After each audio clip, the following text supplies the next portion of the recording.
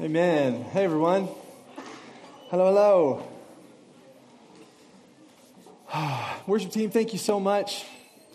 You know, the worship team and the sound crew and the tech team, they put in so many extra hours so that we can hear each other sing and hear the musicians and hear the instruments. Let's give them a round of applause.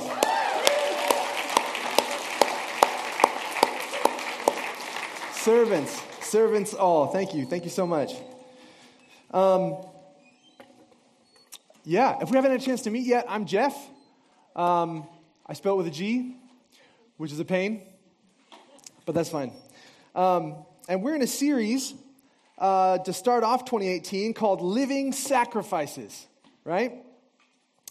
And there's a text that's our controlling text for these 4 Fridays.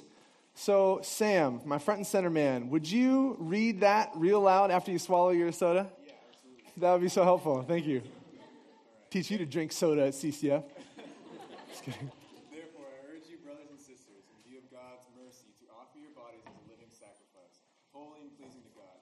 This is your true and proper worship. Do not conform to the patterns of this world, but be transformed by the renewing of your mind. Then you'll be able to test and approve what God's will is, his good, pleasing, and perfect will. Romans 12:1-2. What a text. You could chew on that for 4 weeks. Last week, Shannon did a great job unpacking some of what that means, didn't she? That in response to God's mercy, we are to offer everything about ourselves to him. We are to sacrifice ourselves, but also stay alive. It's this really interesting image that Paul uses. In other words, we are to be, in a sense, as good as dead to ourselves, but alive and completely available to the purposes of God. And I just want to pause there because that is a very big deal. I think that we can be, in our culture, I think we can be in danger of preaching a message where the most important thing is you and me getting saved. You finding life. You and me getting put back together internally, spiritually, and relationally with the people around us. And while all that is true, giving your life to Jesus will actually restore your humanity and teach you how to live as he always designed us to live. We would be out of line if we didn't also preach really clearly about what it costs to follow Jesus. Now, a costly gospel might come as a shock to our American sensibilities if you're from or grew up in this country. Life, liberty, and the pursuit of happiness, that's in our Constitution, right? It's a good document. They're in there. It's like the foundation of what it means to be an American, yeah? But the example Jesus sets is actually quite contrary to all 3 of those things. Life, lay down your life. Liberty, be the servant of all. And seek first, not happiness, but the kingdom of God, which sometimes runs quite contrary to our happiness. Offering ourselves as living sacrifices affects all of life. It's our whole self. So we can talk about all kinds of things. But for the next 3 weeks, we're going to zero in on a few key zones in our lives where it can be really hard to offer those things as living sacrifices, offer those parts of ourselves to God as living sacrifices. We're going to talk about where we live. We're going to talk about who our friends are. And we're going to talk about how we spend our money. These are 3 things that have significant power over us. But they're also 3 things that Jesus wants us to give to him. And tonight we're going to talk about where we live. How do living sacrifices think about where they should live? And this is helpful, I think. First of all, we should ask the question, is that even a thing, really? Like, does Jesus even care where we live? How in the world would becoming a Christian have anything to do with where you end up living? Let's read a story. Okay? Where did I put my Bible? Over here. So, if you will turn with me in your Bibles, or it'll be on the screen, to the very end of Luke chapter 9. It's a super long chapter, over 60 verses, and Luke is the 3rd book in the New Testament, about this far in. starting in verse 57, okay? As they were walking along, this is Jesus and his disciples and some other people following him around. As they were walking along the road, a man said to him, Jesus said to him, I will follow you wherever you go. Jesus replied, foxes have dens and birds have nests, but the Son of Man has no place to lay his head. Now, at first, this is great. This guy runs up to Jesus and says, I will follow you wherever you go. What a great opener statement, right? That's what we all should be saying. And Jesus kind of says, really? Are you sure?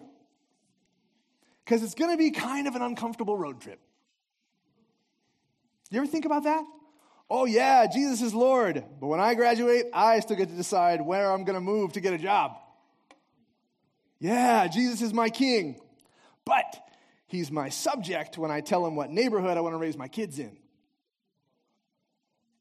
Oh yeah, in view of God's mercy, I will offer myself as a living sacrifice. But that sacrifice is hopping right off of that altar if Jesus tells me to live on campus another year. Right? I think we get selective about what Jesus is Lord of in our lives sometimes, don't we? Sometimes the sacrifice starts burning up and we're like, wait, no. And we grab it, we pound out the flames. I want to keep this one.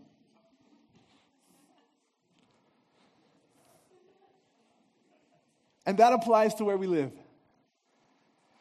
It's clearly nothing new to the cost of following Jesus. As we can see, it's actually a fairly original challenge to following him.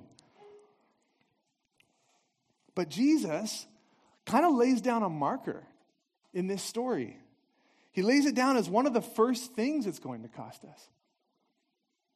I'll follow you wherever you go. Are you sure? Because the living arrangements that come with following me aren't always very comfy.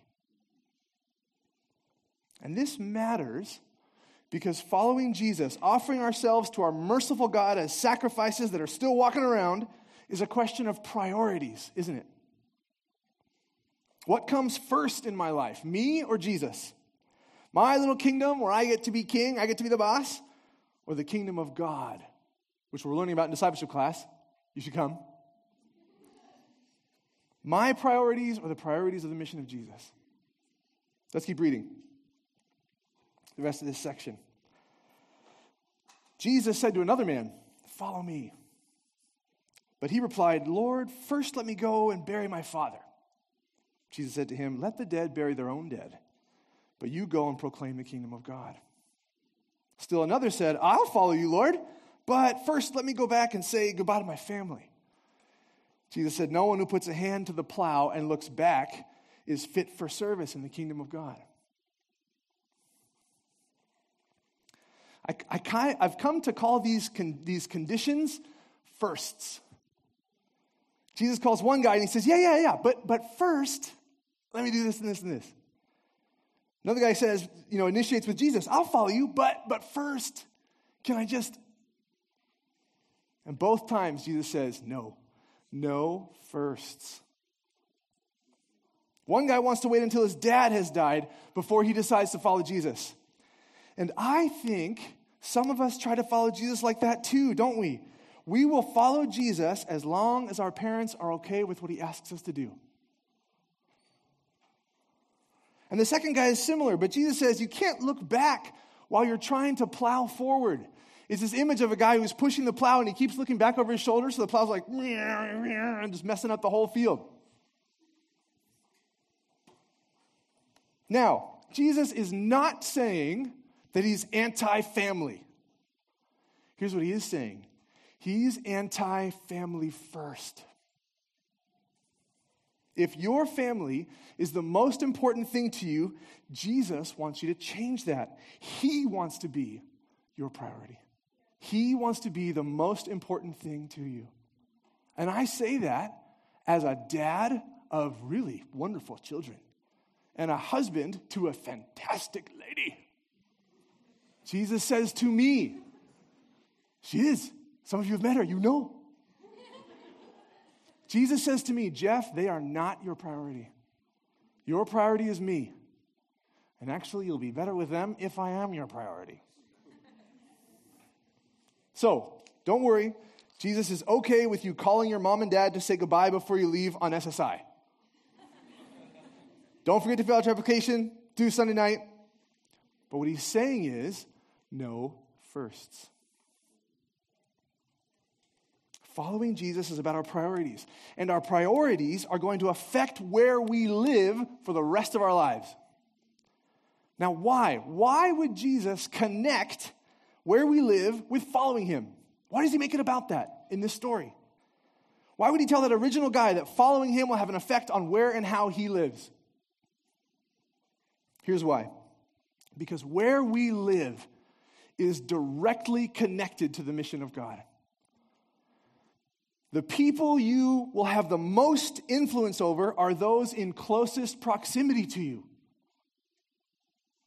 That's how the good news about Jesus spreads, through relationships. Where you are is the best place for the message to get out.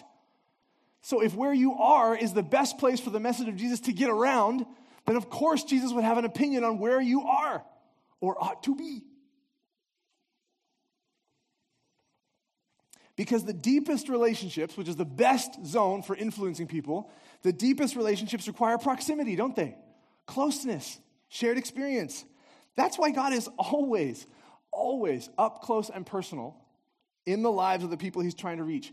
In the garden, he goes on walks with Adam and Eve.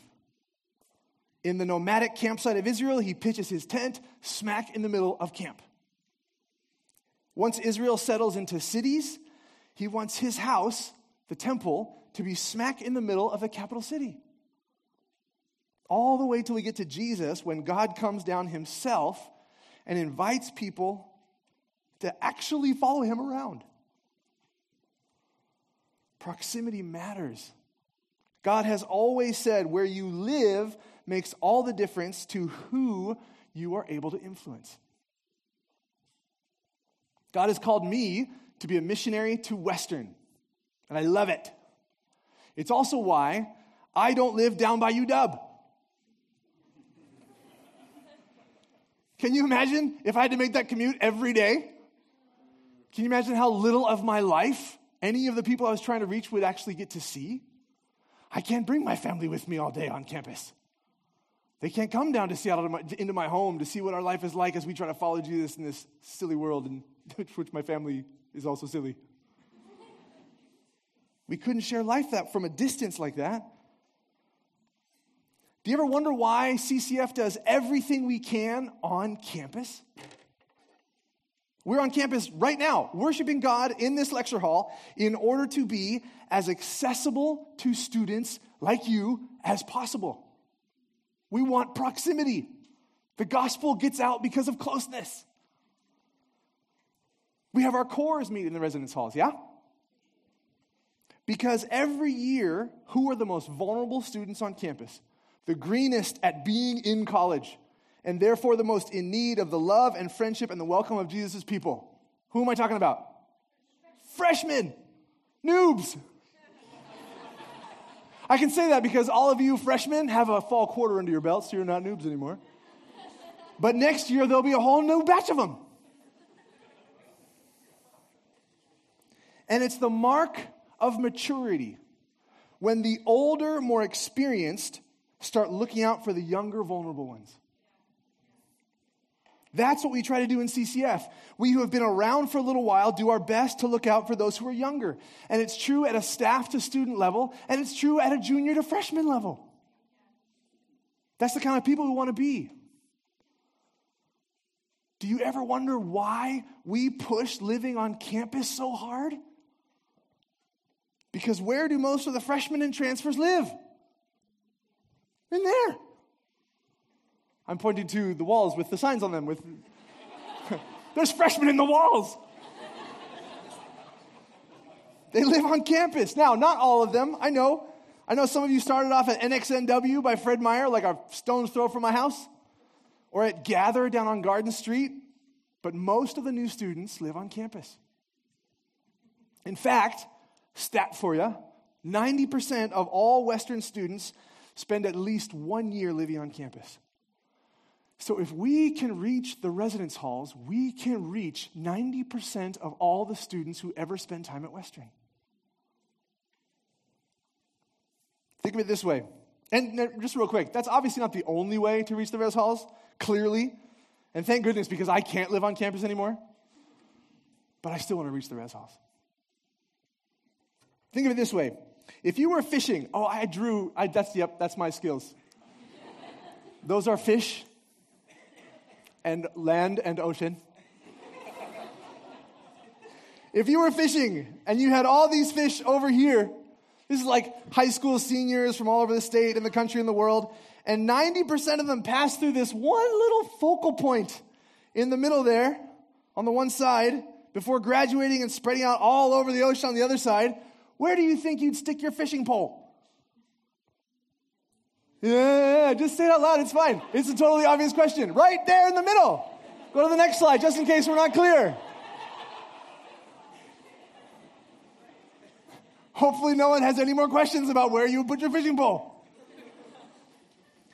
That is why we encourage people who are living on campus this year to stay living there next year, so that next year's freshmen can have living sacrifices living right next door. So they can see your life and what it looks like to follow Jesus up close and personal. That's why those of you who have stayed on campus this year, like Sarah and her friends who gathered together a little missional community, go up on the ridge, that's why you are such game changers in our community. Thank you. Thank you. Our mission from Jesus to reach the res halls has moved forward this year because you lived on campus. Thank you so much. And we take very seriously how countercultural it is to live on campus. Let's be real. The culture at Western, and in CCF too, if we're honest, is for everybody to move off campus, isn't it? Oh yeah, not so much. Yeah, preach, Jeff, that's right. I think that too. We're quiet. That's become the new norm, the new expectation.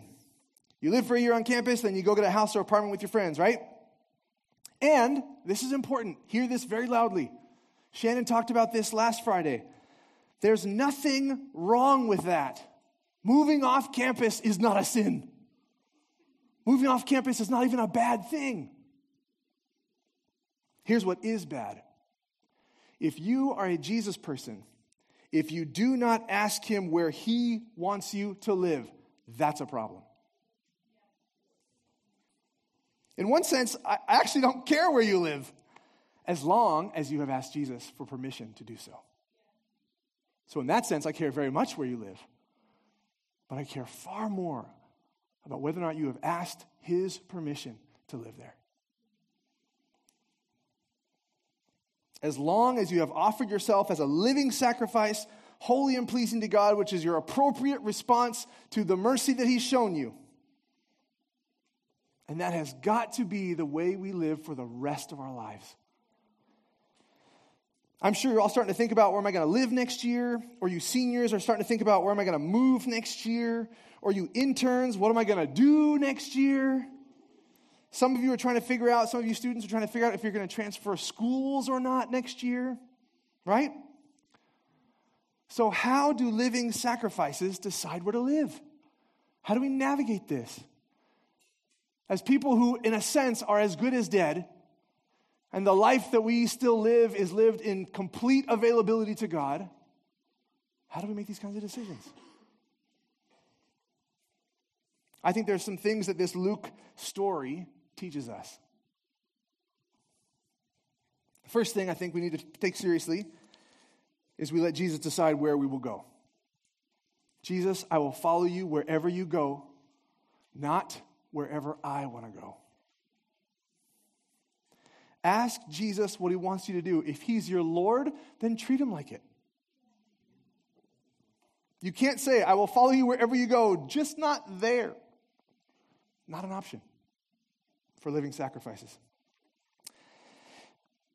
He gets to decide what the life of a living sacrifice is like. So we need to ask him. The next thing I think this passage teaches us, And this is such sweet, good news.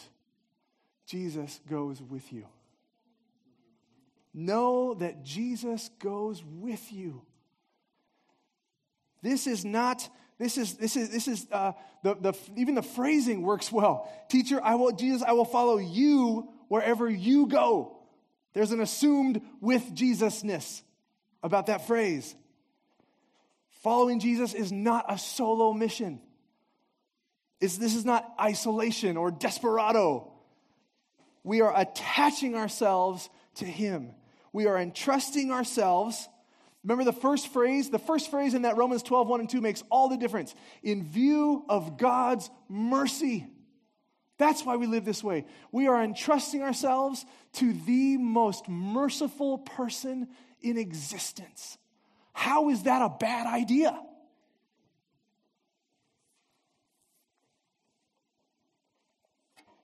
He has sworn us a sacred oath that he will never leave us, that he will never forsake us, that he will always be with us. And if you will attach your life to his mission, he will always, always, always be with you.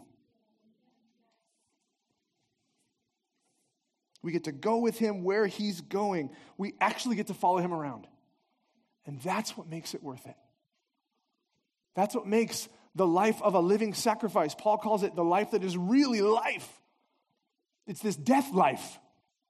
I'm dead to myself, but I'm alive to what Jesus wants me to do, and this is real life. Incredible stuff. And because of that, this is the third thing I think we can get from this Luke passage. Because of that, because we are with him, following along behind him, we can trust him with the side effects of wherever he takes us. Friends, following Jesus around, wherever he goes, will be amazing and hard. It will be exhilarating and exhausting. It will be so fun and so deeply painful sometimes. Sarah put it well. She said, living in the residence halls is great, but there's going to be good days and bad days, just like wherever else you would live. The life of following Jesus is not paradise.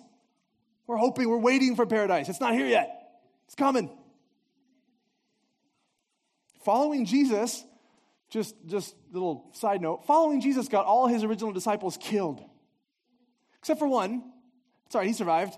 They just sent him all by himself to an island. Permanently.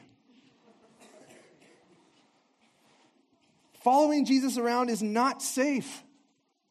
It is not a guarantee of your happiness, comfort, or financial security. And I would be a fool and a lying pastor if I didn't tell you that. Even this weekend, even tonight, in a different time zone, some Christians following Jesus wherever he goes is requiring a literal sacrifice. This weekend, people around the world who decide to follow Jesus will die for it. So why should we preach a cheaper gospel than that to you? Why should Jesus expect less of us Christians here at Western? Yeah, we might not die from following Jesus. Some of us actually might. But most of us might not. But our lives should be just as much not ours as theirs.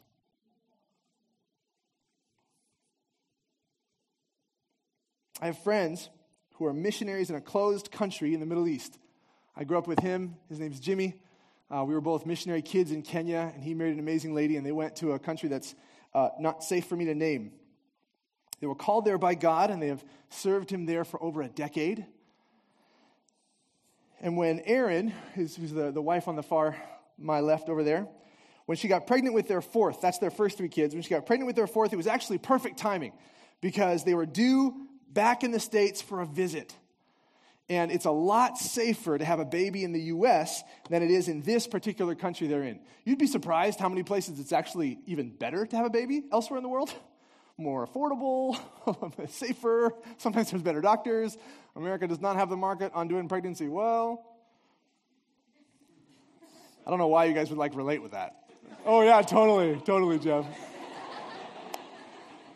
All I'm saying is this experience is not everybody's experience on the mission field, but for where they're at, it's a pretty unsafe place to have a baby.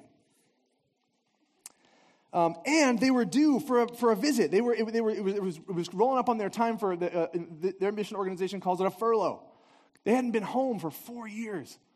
Grandparents hadn't seen grandkids for 4 years. Here's the problem.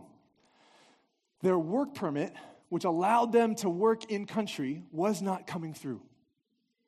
The bureaucracy there is painfully slow and horrifically corrupt. They knew they could have sped up the process with a few financial favors here and there, but they believed that Jesus' kingdom doesn't thrive that way, so they refused to play the game, and it slowed everything down. So what that meant is if they left the country to have the baby before they got their work permit, they would not be allowed back into the country. They hadn't seen relatives in 4 years. They were about to have this baby in a dangerous place. But they decided to stay in country because that's where their mission field was. That's where, when they had said to Jesus, "We will follow you wherever you go," he had said, "I want you to go here." And they had not heard from him permission to leave that mission field. And they told him, these are honest prayers. "Lord, we need a work permit, quick. This baby's coming." And it didn't come through. They had the baby where they're at. Baby's fine. Beautiful. Yep. Jesus, I will follow you wherever you go. No firsts.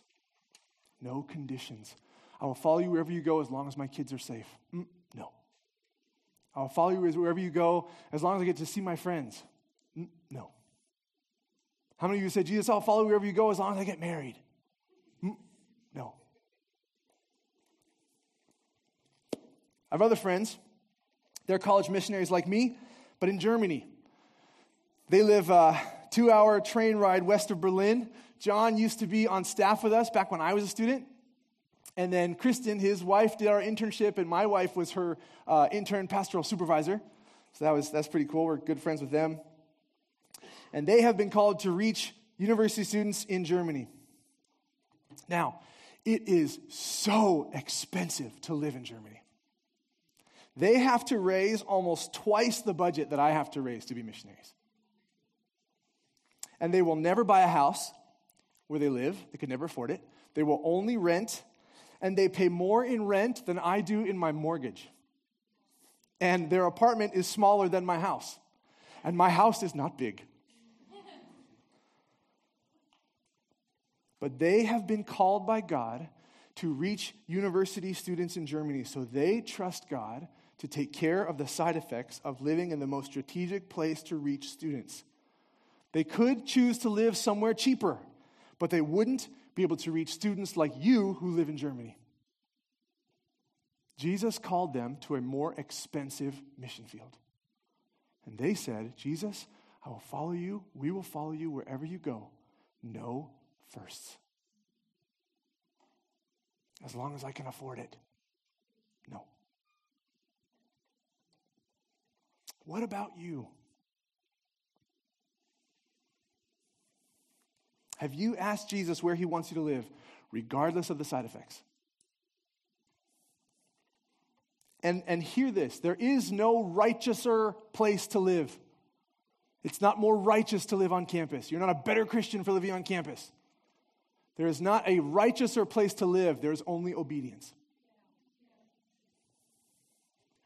There aren't super Christians who live in hard places and the rest of us Christians. Only those who live like living sacrifices and those who don't. It is a routine that me and Jessica have to fight for in our relationship with God, where we say, "Jesus, if you want us to go and live in a closed country as missionaries, we will. We are comfortable. We like the school that our kids are in. We like our little house. We like where we live. We love Western. We love Bellingham. We like this place. But if you tell us to go, we will uproot everything and go, because to be your disciple means to say, I will follow you wherever you go, no conditions on that statement.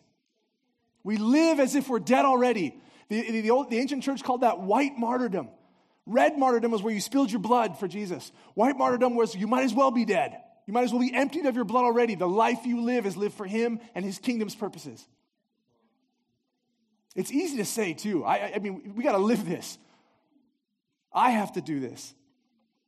And it doesn't get easier the more attachments you make in your life. More if you get married or you get kids and have a house and that kind of thing.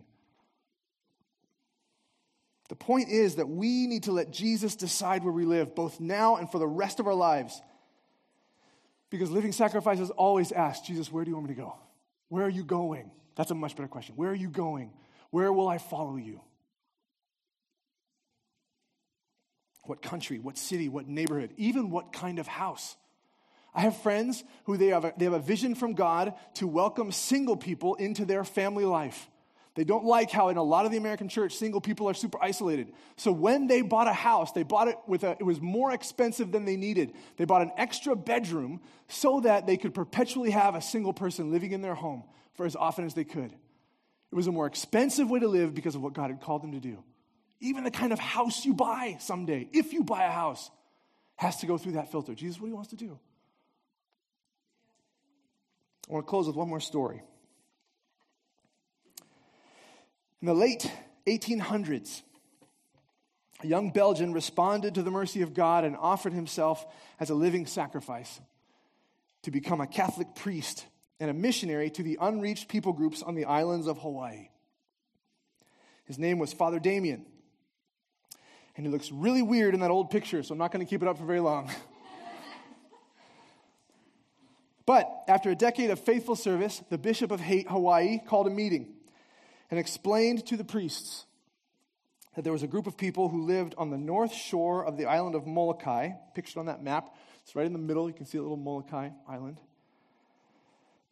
And this community of people was brand new. They had just moved there. And as of yet, they had not been reached with the gospel, nor did they have a priest to minister in their midst. No priest in proximity. But unlike most assignments, priests are usually told this is where you will be. The bishop refused to assign anyone to this new parish. And after explaining why, he asked the gathered priests to pray about whether or not one of them would consider becoming this new community's priest. Father Damien went home that evening to pray, and after much prayer, approached the bishop and personally requested that he be sent to the north shore of the island of Molokai. The reason the bishop had refused to assign anyone to this particular community was that at that time, the Hawaiian Islands were facing a sudden outbreak of leprosy, to which there was still no cure. It was contagious and it was fatal. And the island government was trying to stem the outbreak. So they had decided to ship all known lepers on the islands to one region on one island, to the north shore of the island of Molokai. So the bishop knew that assigning a priest to that parish was a death sentence. On May 10th, 1873, Father Damien hiked to the north shore of the island of Molokai and began his parish ministry. He built a chapel so his parishioners could come for worship outside of the blazing sun on their open sores. And he was more than a priest. He dressed ulcers. He built homes and shelters and beds. He built coffins and he dug graves. He did this for 11 years, till one night he was pouring boiling water for his evening bath, and some spilled onto his feet.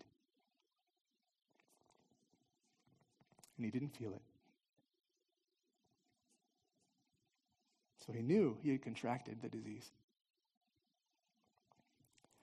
Father Damien died of leprosy on April 5th, 1889, before he was 50 years old.